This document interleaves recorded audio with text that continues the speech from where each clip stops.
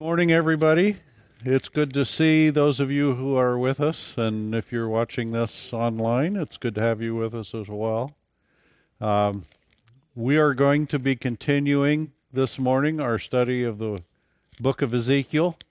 And this one, sometimes it's been hard for me to figure out what the point of my discussion with you would be. I mean, the contents of the book of Ezekiel are kind of run the gamut a little bit. And, how is this relevant to us today? Sometimes has been a little bit difficult for me to pick out, and I struggle with that sometimes. But this week isn't necessarily the case. I think there's a clear lesson here. And this passage that we're going to be talking about is talking about, and I've got false teachers as a title, and it's really the condemnation of false teachers. And I understand that as I stand here in front of you, I need to make sure that I don't fall into this category.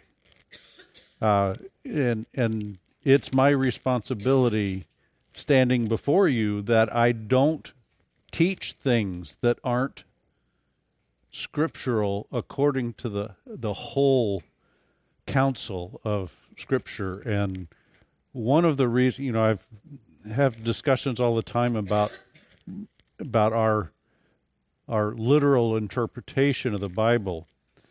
And I've said to other people, including family members, extended family members, why do you believe, they ask, why do you believe the Bible is literally? Sometimes it doesn't make sense if you believe it literally. And I disagree with that statement because I think if you don't interpret the Bible literally, it makes no sense at all. It's a nonsense book unless it's true. And that's why primarily I believe the Bible and I interpret it literally.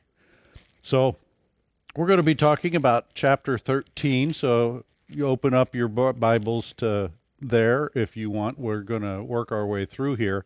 Now, as we've been studying this book, I've put this timeline up, and we are kind of in that in-between second and third stage period, and you'll notice that I figured out how to make arrows.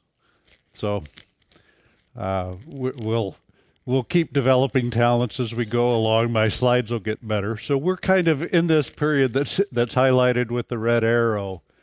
The second siege has been completed, and that's the point at which Ezekiel was taken. And I've heard different numbers of how many Israelites were taken during after the second invasion of Jerusalem. I've probably somewhere around 10,000 Jews and Israelites were taken from Israel at the end of that second siege, and one of them was Ezekiel, and they settled in the area around the river Kibar, south of Babylon. I'm not going to put the map up. You've seen it. But, they are still not the people of Israel, the people still in Jerusalem, as well as the exiles. We're still looking at this period of exile, this period of hardship, as a temporary thing, that it's all going to get worked out, everything's going to be okay. But the prophets that we've been studying, especially Ezekiel, is saying, no, that's not the case. And Jeremiah and his prophecies, he's still in Jerusalem, or around Jerusalem. Jeremiah is giving prophecies saying the same thing. This isn't the end. God is still going to deal with the people of Israel, the people of Jerusalem. So these two prophets are prophesying that bad things are coming. God's not done dealing with Jerusalem yet. God is not done dealing with the people of Israel. So buckle your seatbelts. Here's the outline that I've been using, and again, there's my red arrow. I'll figure out how to change colors later.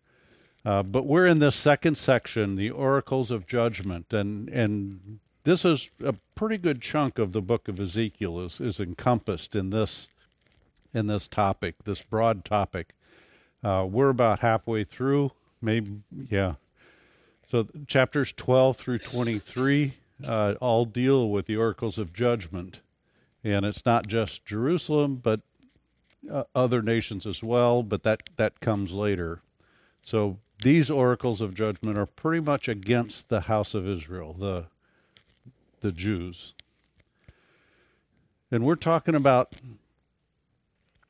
Jerusalem. And one of the things that's happening here, as I mentioned a few minutes ago, is that a lot of the teachers in Jerusalem were teaching that these doom prophets, Ezekiel and Jeremiah, they don't know what they're talking about. Everything is going well.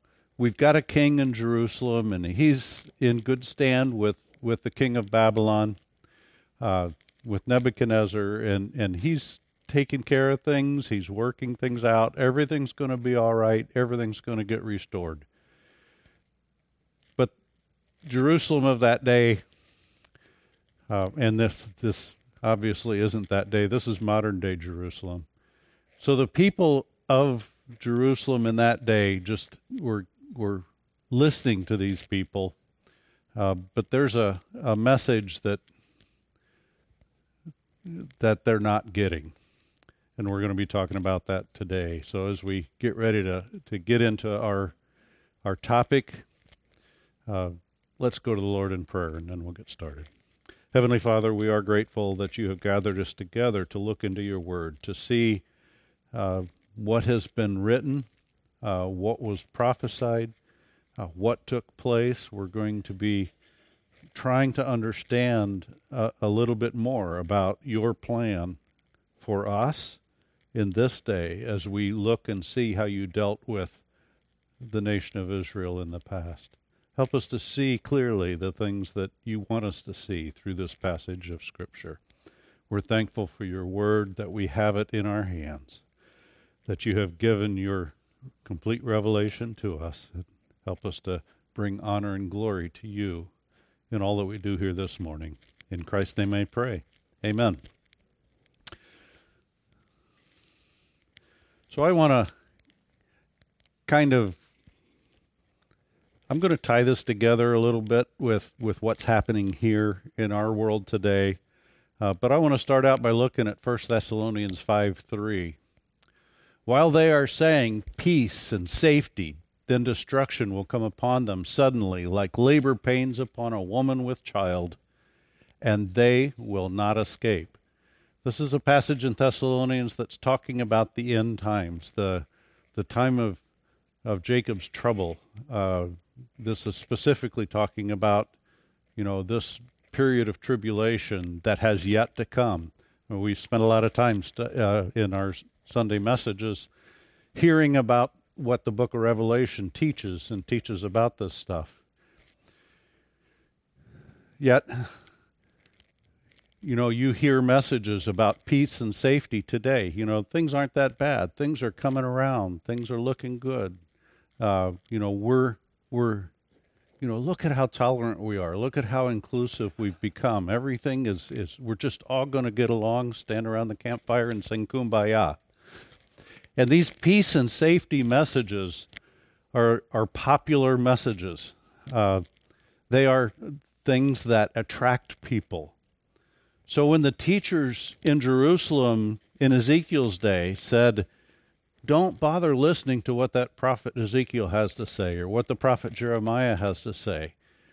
Things are going to be all right. Again, the king is in good stand. The king in Jerusalem is getting along with Nebuchadnezzar. We're not going to see this siege that Ezekiel's talking about. These things aren't going to come to pass. Everything's going well. And the people of Jerusalem listened to those messages. In Ezekiel's time, they didn't have the complete revelation of God that we do. And we live in a blessed time because we have the Bible. We have the Word of God complete and total. And all of this allows us to see. We get to read the end of the book. We get to see how things end up. But in Ezekiel's time, God's message to the Jews, and he was dealing with the Jews differently than he was dealing with the rest of the world, although he was influencing the rest of the world, but he was concentrating on this nation specifically to it was through Israel that the law was provided, that the standard that God had for fellowship with him, for righteousness, that standard was given to the world through the Jews. And salvation, and that message of salvation, that if you only believe, you can be saved, that salvation came through Jesus Christ, a Jew, through the line of David, through the house of Israel. That salvation was brought and revealed to the world, and all of that is encompassed in this word that we have. So let's look at Ezekiel and see what it has to say this morning.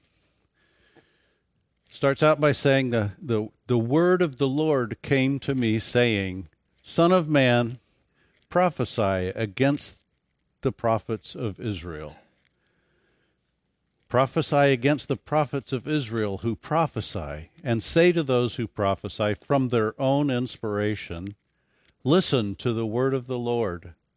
Thus says the Lord God, Woe to the foolish prophets who are following their own spirit and have seen nothing.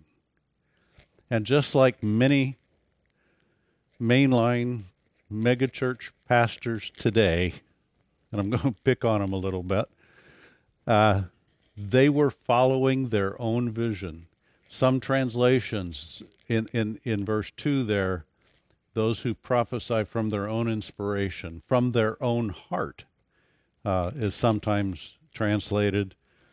So these things, their messages were based on what they think, what they feel, what they would like to happen.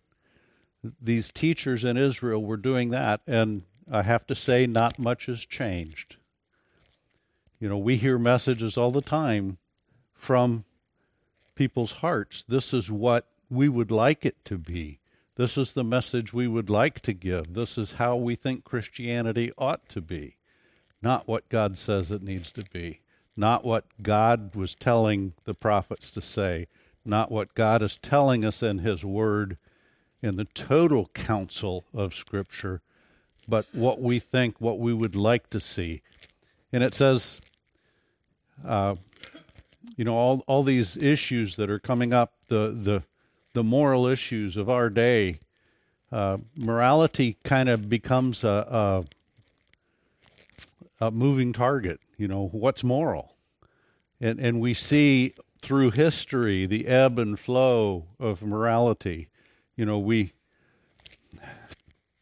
is kind of taking a little rabbit trail, but when our country was founded, when we fought the Revolutionary War, one of the fathers of our country, and I can't remember who it was, I almost think it was Adams, said, we study the art of war so our children can study engineering and science.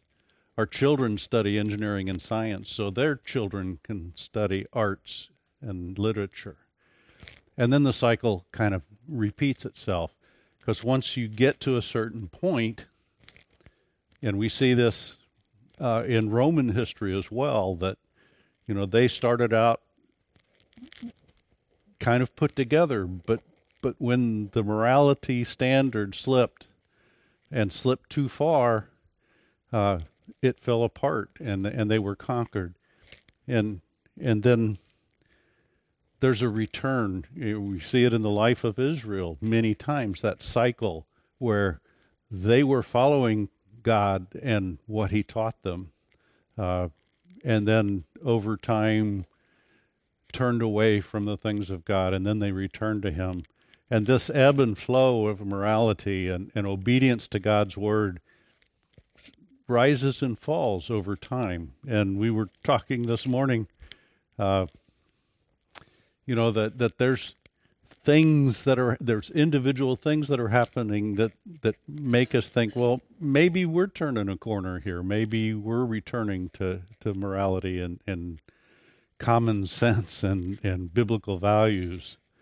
But it always seems that when we go too far with immorality and everybody realizes we've gone too far and we come back, we don't always come back to that same point again. That God's standard was set when he gave us the law. That standard's pretty high. And we just get farther and farther and farther away with that, with what's acceptable. And that's not good. So we need to do everything to the standard that God sets in his word. Not what we would like to see. Not what we feel is right.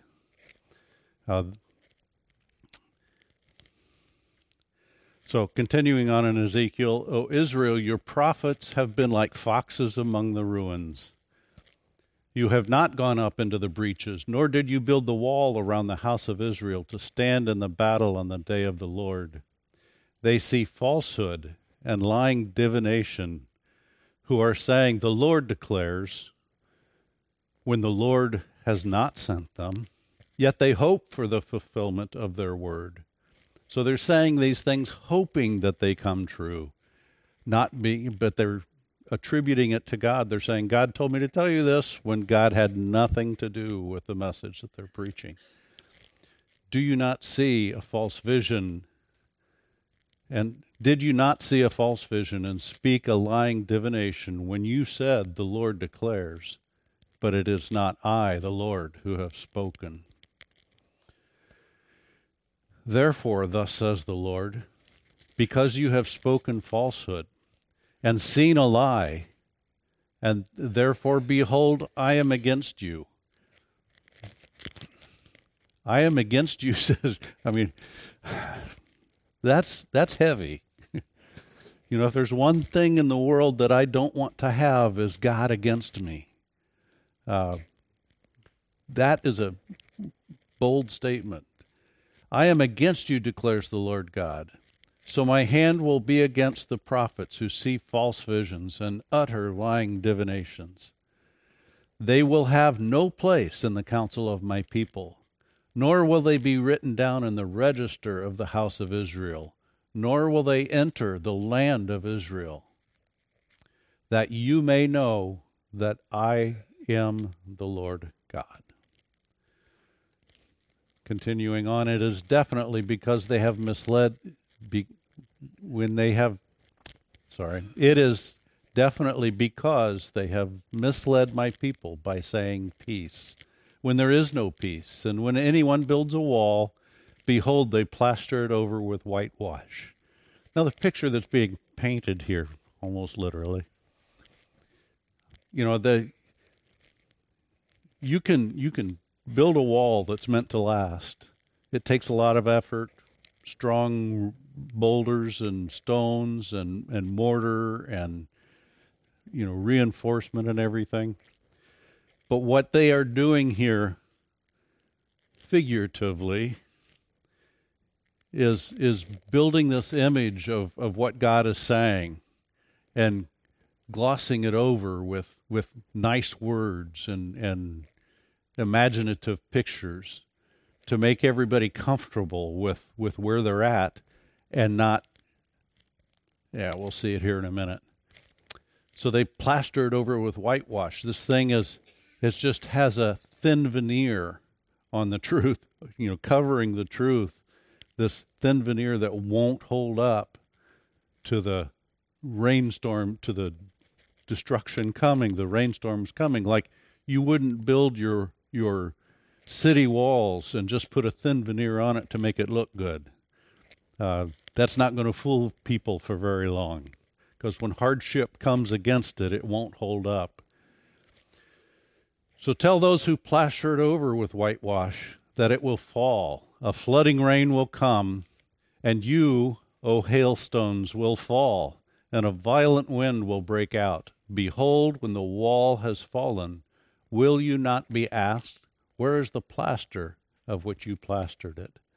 So these people who speak the false prophets who teach these false things,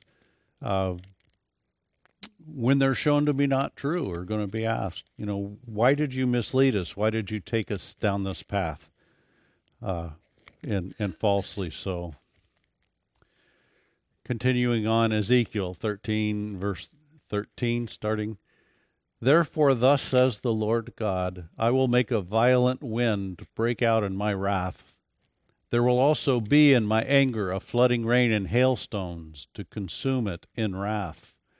So I will tear down the wall which you plastered over with whitewash, and bring it down to the ground so that its foundation is laid bare.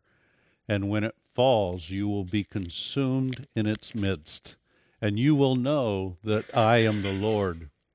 Thus I will spend my wrath on the wall and on those who have plastered it over with whitewash, and I will say to you, the wall is gone, and its plasterers are gone, along with the prophets of Israel who prophesy to Jerusalem, and who see visions of peace for her, when there is no peace, declares the Lord. So these prophets weren't speaking for God. They're just going around saying everything's going to be just fine, telling the people what they want to hear. They're saying, essentially, if I can find a church that agrees with the things that I want, and the pastor's teaching it, then it must be okay. I can reinforce my bad interpretations by finding somebody else who agrees with me. And if the preacher in the pulpit agrees with the things that I'm thinking, no matter how false they are, it reinforces my belief in these false teachings and false beliefs. And are these popular messages? Well, I think so. The kinds of churches that teach false truths about prosperity, all of these things are a little popular. 2 Timothy 4:3 says this, for the time will come when they will not endure sound doctrine, but wanting to have their ears tickled, they will accumulate for themselves teachers in accordance to their own desires, and will turn away their ears from the truth and will turn aside to myths. Is this a popular message today? This is not a Taylor Swift concert. This is not an athletic venue. This is a church that teaches false things from the Bible. It teaches prosperity. It teaches false truth. It teaches myths that tickle people's ears and make them want to come.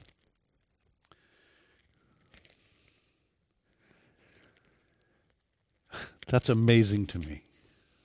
Amazing to me that so many people can be drawn away from the truth. I'm glad we have a small church where we're not afraid to say things that are true. We're not drawn to personal gain from the message that we teach. I have nothing to gain from the things that I say here to you today. I'm not in it for that. We're not in it for that. We are here to teach the truth, and that's why we teach expository from the Bible. What does the Bible say? What does it say? What do the words mean? What does it mean in the context of the historical context of when these things were written and given? And how does that apply to our lives today? Those are the things that we teach here. We're not going to skip over sections of the Bible because they aren't. We're not going to skip over sections of the Bible because they aren't comfortable. We're going to confront those things, those uncomfortable truths that we all have to face. The people of Israel were being faced with, they'd turned to idolatry, and God's about ready to bring wrath upon them. And he's warning them, but the teachers of the time were saying, don't worry about it, it's okay. So instead of allowing the people of that time to be able to turn away from the things that were drawing them away from God, that were interfering with the relationship that God wanted to have with the nation of Israel, Instead of allowing that to happen, these false teachers were making them comfortable in their disobedience. And they are being condemned here in this passage. And that's the message that Ezekiel is giving them at this time. Continuing on, now you, son of man, set your face against the daughters of your people who are prophesying from their own inspiration, from their own heart. Prophesy against them and say, thus says the Lord God, woe to the women who sew magic bands on all wrists and make veils for their heads, of persons of every stature to hunt down lives. So these prophetesses were teaching false things. They were hunting out people to draw away, hunting like birds, he says. Hunting down these people to take their lives like people hunt birds.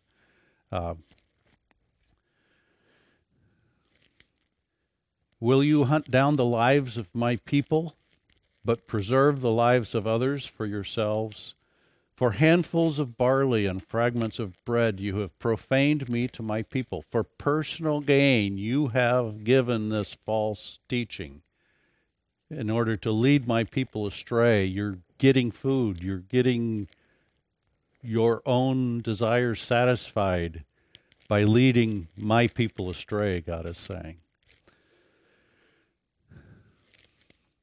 For handfuls of barley and fragments of bread you have profaned me to my people, to put to death some who should not die, and to keep others alive who should not live, by lying to my people who listen to lies.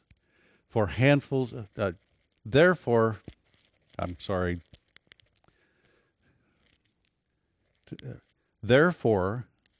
thus says the Lord God, behold, I am against your magic bands by which you hunt lives there as birds, and I will tear them from your arms, and I will let them go, even those lives whom you hunt as birds.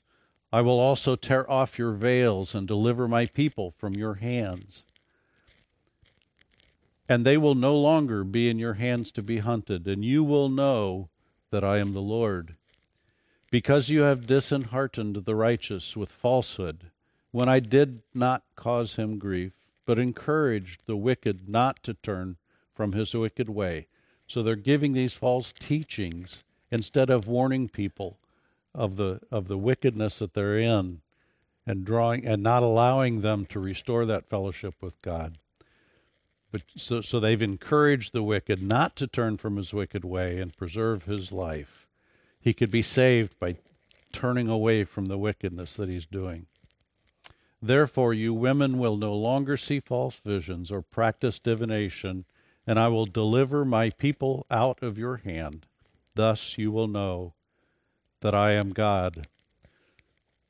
So these things, God is laying out pretty clearly here, both to the prophets and the prophetess, that he is going to punish those who teach falsely. He's going to deliver the remnant from Israel. He's going to deliver them from the hands of those who teach falsehoods. He does care about his people, and he's going to deliver them from their hand and punish those who are responsible for leading the people of Israel astray. But it's not just the prophets and the prophetess. As we move into chapter 14 of Ezekiel, then some elders of Israel came down and sat down before me. This is Ezekiel saying, these people came to me. These leaders of Israel have come to me. And the word of the Lord came to me, saying, Son of man, speaking of Ezekiel, these men have set up their idols in their hearts, and have put right before their face the stumbling block of their iniquity. The thing that God has talked about in all the chapters preceding here has been idolatry, that they carved graven images into the walls of the temple, that they've set up idols in the high places around Israel, in the mountains around Israel, around Jerusalem and in Jerusalem. And these leaders of Israel that are now coming to the prophet for a word of reassurance, who knows what they're looking for. But God is saying to Ezekiel, these men have set idols in their heart. They may not have set them up on a hill or put them on the front door of their houses, but they certainly have set up idols in their hearts and put this very thing that's causing them to stumble, that's causing my wrath to come out upon the people of Jerusalem. This very thing, they're setting it up right in front of them. They're blinding their vision with idolatry and the things that are in their hearts. Continuing on,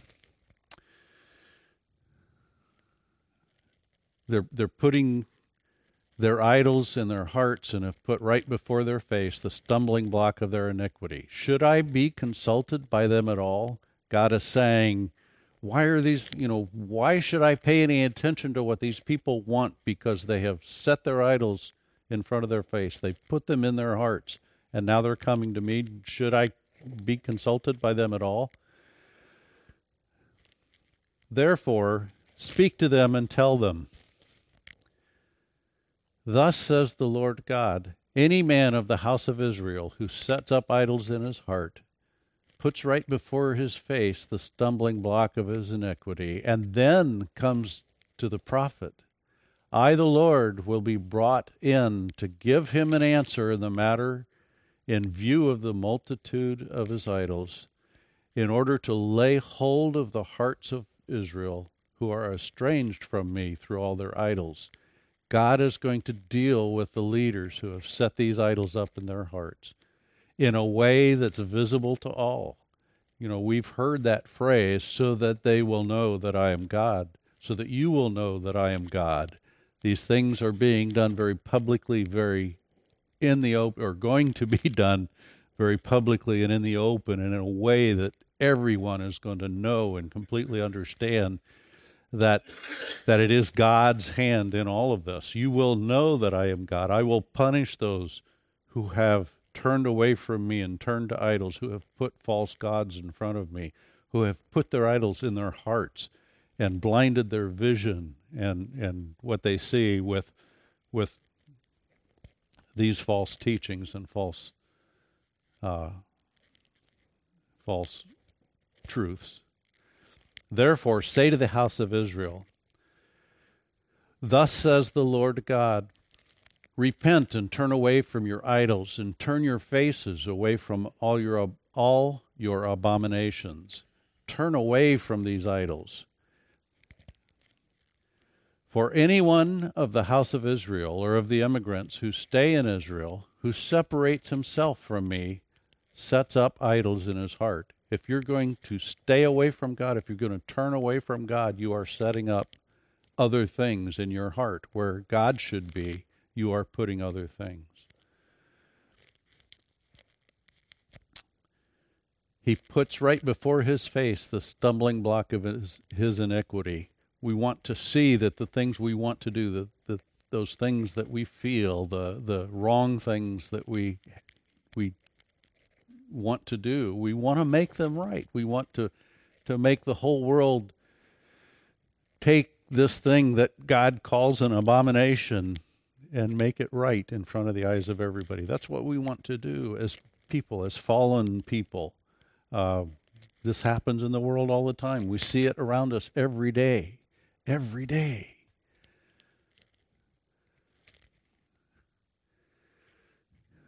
And then we go to God to put his blessing on it. We go to the prophet to say, see, this is what I want to do. This is what I want to make right. And God says, should I counsel them? Or they've already made up their minds. Why should I give them counsel? Why should I reveal truth to them? I, the Lord, will be brought to answer him in my own person. In verse 7, I will set my face against that man and make him a sign and a proverb.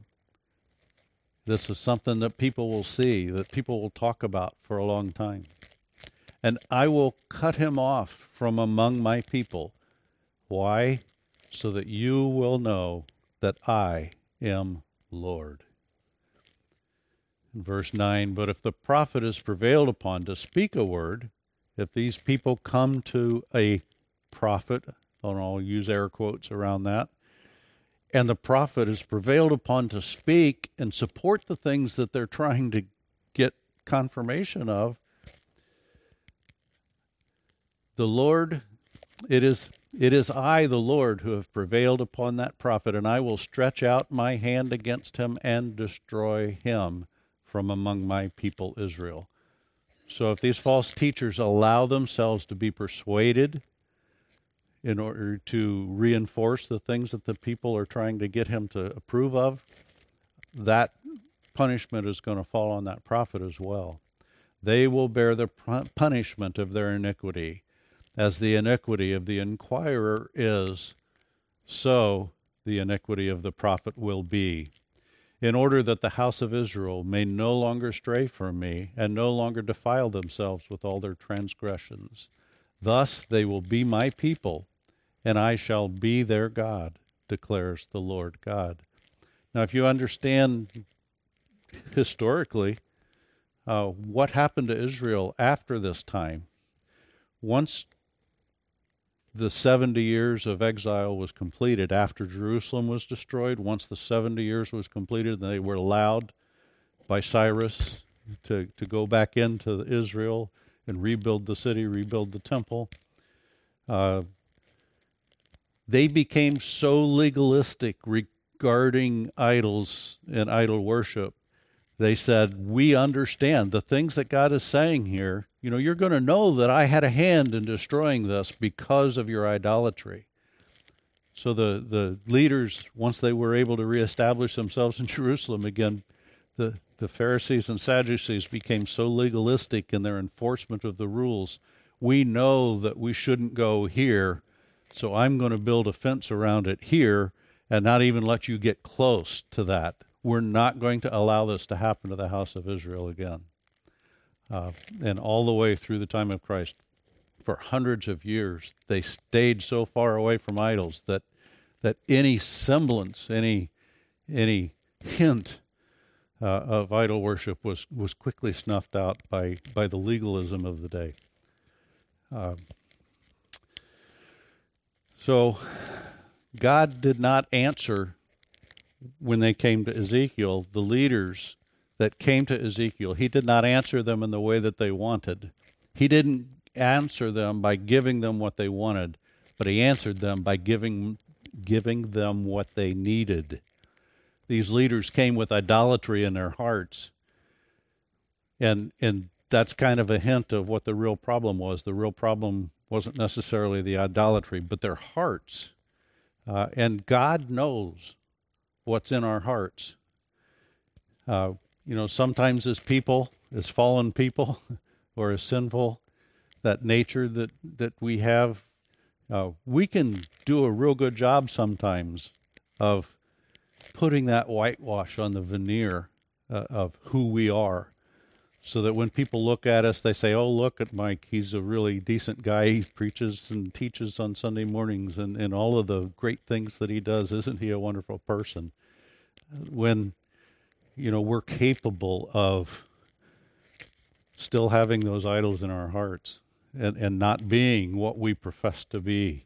We can fool some of the people some of the time, as they say, but God knows what's in our hearts. He's not fooled by that veneer of whitewash that people, others see on the outside. He knows how strong that wall is within us. Proverbs 15:3 says, "The eyes of the Lord are everywhere, watching the good and watching the evil and the good. He sees it all." He's not impressed by what we profess. He's impressed by what we are. Or he's aware of what we are. Hebrews 4:13 says, "And there is no creature hidden from his sight, but all things are open to the eyes of him whom we have to do." So we have to, all of us are going to stand before God at some point in our lives. And everything that we are, not what we appear to be, but what we are, will be revealed, and God knows it now. And in this interaction with the leaders of Israel, God was responding in a way that made them see, or should have made them see, that they need to get their hearts right in order to get back into the favor of God. You know, we are none of us perfect. Oops, I am not going where I want to go.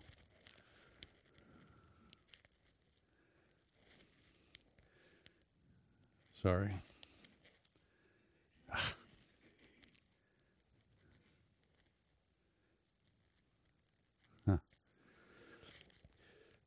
You know, we're none of us perfect. We all do stupid things. And we're living in a world where the influences of our sinful nature, the influences of the world around us, and the influences of Satan are all battling against us doing the right thing. And, you know, one of the keys here is that as Christians, the difference here is that we can recognize when these things happen. We're not blinded by those things that we set up in our face, those stumbling blocks of our own iniquity. We can see when we're being affected by the influences of that sinful nature, or Satan, or the world, and confess these things to God, and turn away from them, and stay on the right path. That's the power that we have through Jesus Christ and the Holy Spirit within us. We are given that. And there's a story in the book of John, chapter 8, that I like, and there's a message at the very end of it that's very good. John chapter 8, and it's the story of, I'm not going to get real deep here into this, of the adulterous woman, where the woman was brought before Jesus, the woman had been caught in adultery. She was brought before Jesus and said, they said to him, she's been caught in adultery. Now the law of Moses commanded us to stone such women. What then do you say? Trying to test Jesus.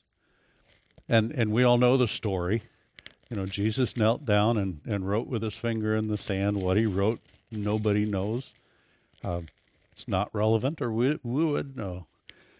But the point is that each man around eventually left, having been revealed in his heart what was, that it wasn't an obedience to the law that they were trying to do here, but to try and trap Jesus, and they were convicted of their own sins or whatever, for whatever reason. Once Jesus stood up,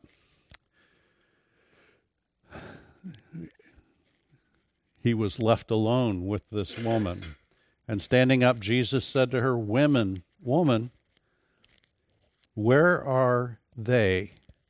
Did no one condemn you? And she said, here in verse 11, no one, Lord.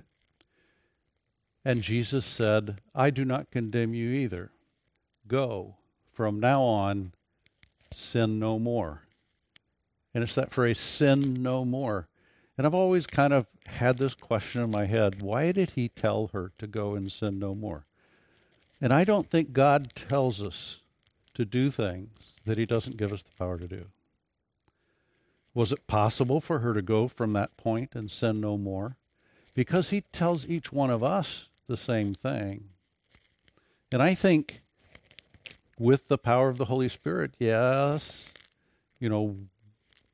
we have been, the condemnation for our sins has been removed through the sacrifice of Jesus Christ and our belief in Jesus as Savior. So we're no longer like this woman. We're no longer condemned by our own sins. We've been forgiven. Those sins are gone. And we are told to go and sin no more, just like this woman.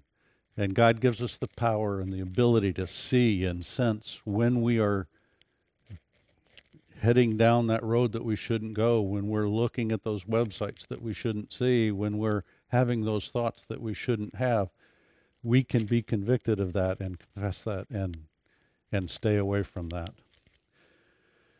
But here in Ezekiel, still, then the word of the Lord came to me, saying, Son of man, if a country sins against me by committing unfaithfulness, and I stretch out my hand against it to destroy its supply of bread, send famine against it, and cut it off from both man and beast, even though these men, Noah, Daniel, and Job, were in its midst by their own righteousness, they could only deliver themselves, declares the Lord. So God is kind of broadening his focus here a little bit.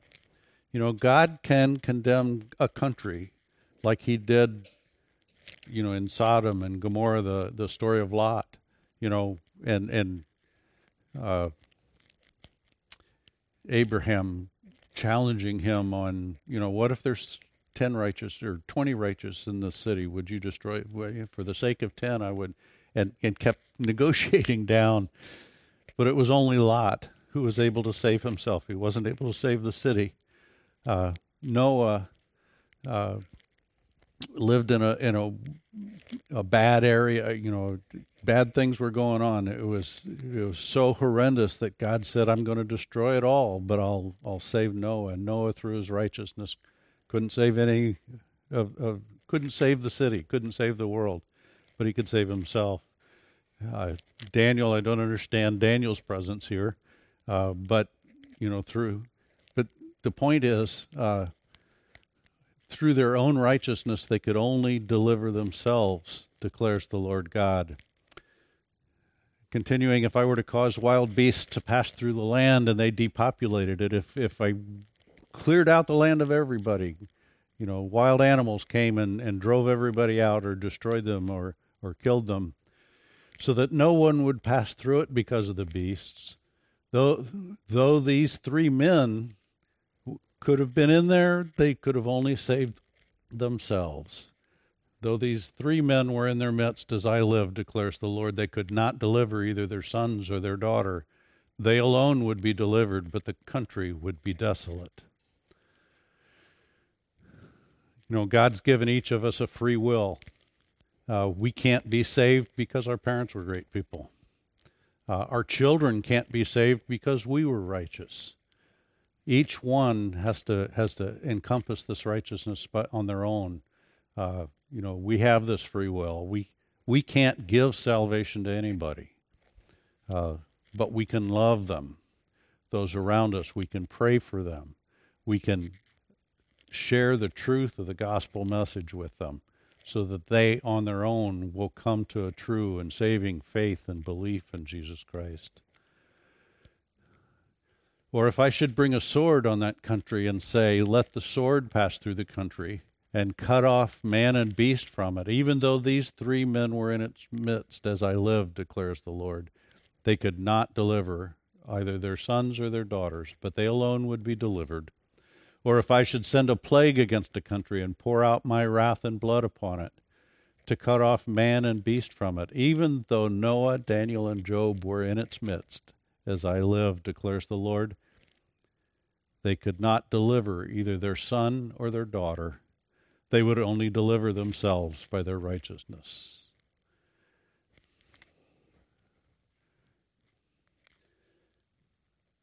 For thus says the Lord God, how much more when I send my 4 severe judgments against Jerusalem, sword, famine, wild beasts, and plague, to cut off man and beast from it. Yet behold, survivors will be left, who will be brought out, both sons and daughters. Behold, they are going to come forth to you, and you will see their conduct and actions. Then you will be comforted for the calamity which I have brought against Jerusalem, for everything which I have brought against it. Then they will comfort you when you see their conduct and actions, for you will know that I have not done in vain whatever I did to it, declares the Lord God. So does God judge sin? Absolutely. Are there consequences to sin? Does he allow destruction, calamity, devastation, and even death to come into our lives? Why does he allow this? Why does he allow these things? Well, there's kind of a lot of reasons. Make us stronger, bring us through the fire so that we can be purified. All these, there's a number of things that we could give it as an answer. But I think the primary reason that God brings calamity, destruction, and death to come, and the reason he's bringing it upon the house of Israel, is so that through this we would turn to him, turn to God, to receive his comfort. And here's the best part. Even in the midst of all of that, God is always here to receive us with open arms, always ready to comfort us, and always ready to meet us where we are, whatever our circumstances may be. God's always there, and he wants that righteousness upon us. He wants us to turn to him, to turn away from those things that interfere with his fellowship with us. Those things that we put in our way, that we set up in front of our eyes. He wants us to turn away from those and turn to him. And I think that's what Ezekiel's trying to teach us here. So in Hebrews 12, verse 6, it says this: "For those whom the Lord loves, he disciplines, and he scourges every son whom he receives." If I didn't love my children, I could let them do whatever they want. It doesn't bother me. But if I love my children, I want to see them doing what is right. And as imperfect as my love for my children is, so much more God loves each one of us, loves every one of us, and wants us to be obedient, and wants us to do the right things, and wants to see us live righteous lives. And he will bring discipline and correction upon us in order to bring us back, to let us focus back on him again. And I think that's the message that Ezekiel has for us today. Let's pray. Heavenly Father, your word is true. And we appreciate the things that it teaches us, that it holds for us. Help us to look to you when difficult time comes, to examine our own lives, to be sure that we are speaking the truth, that we are living our lives in a manner consistent with your word and what you would have us to do. Watch over us all this day. Help us to encourage one another to live our lives in a righteous manner, not just to look like that whitewashed wall, but to be pure, to be righteous, as Noah and Daniel and Job were righteous in your sight. Help us to live our lives in a manner that would bring honor and glory to you. In Christ's precious and holy name I pray. Amen. Thank you.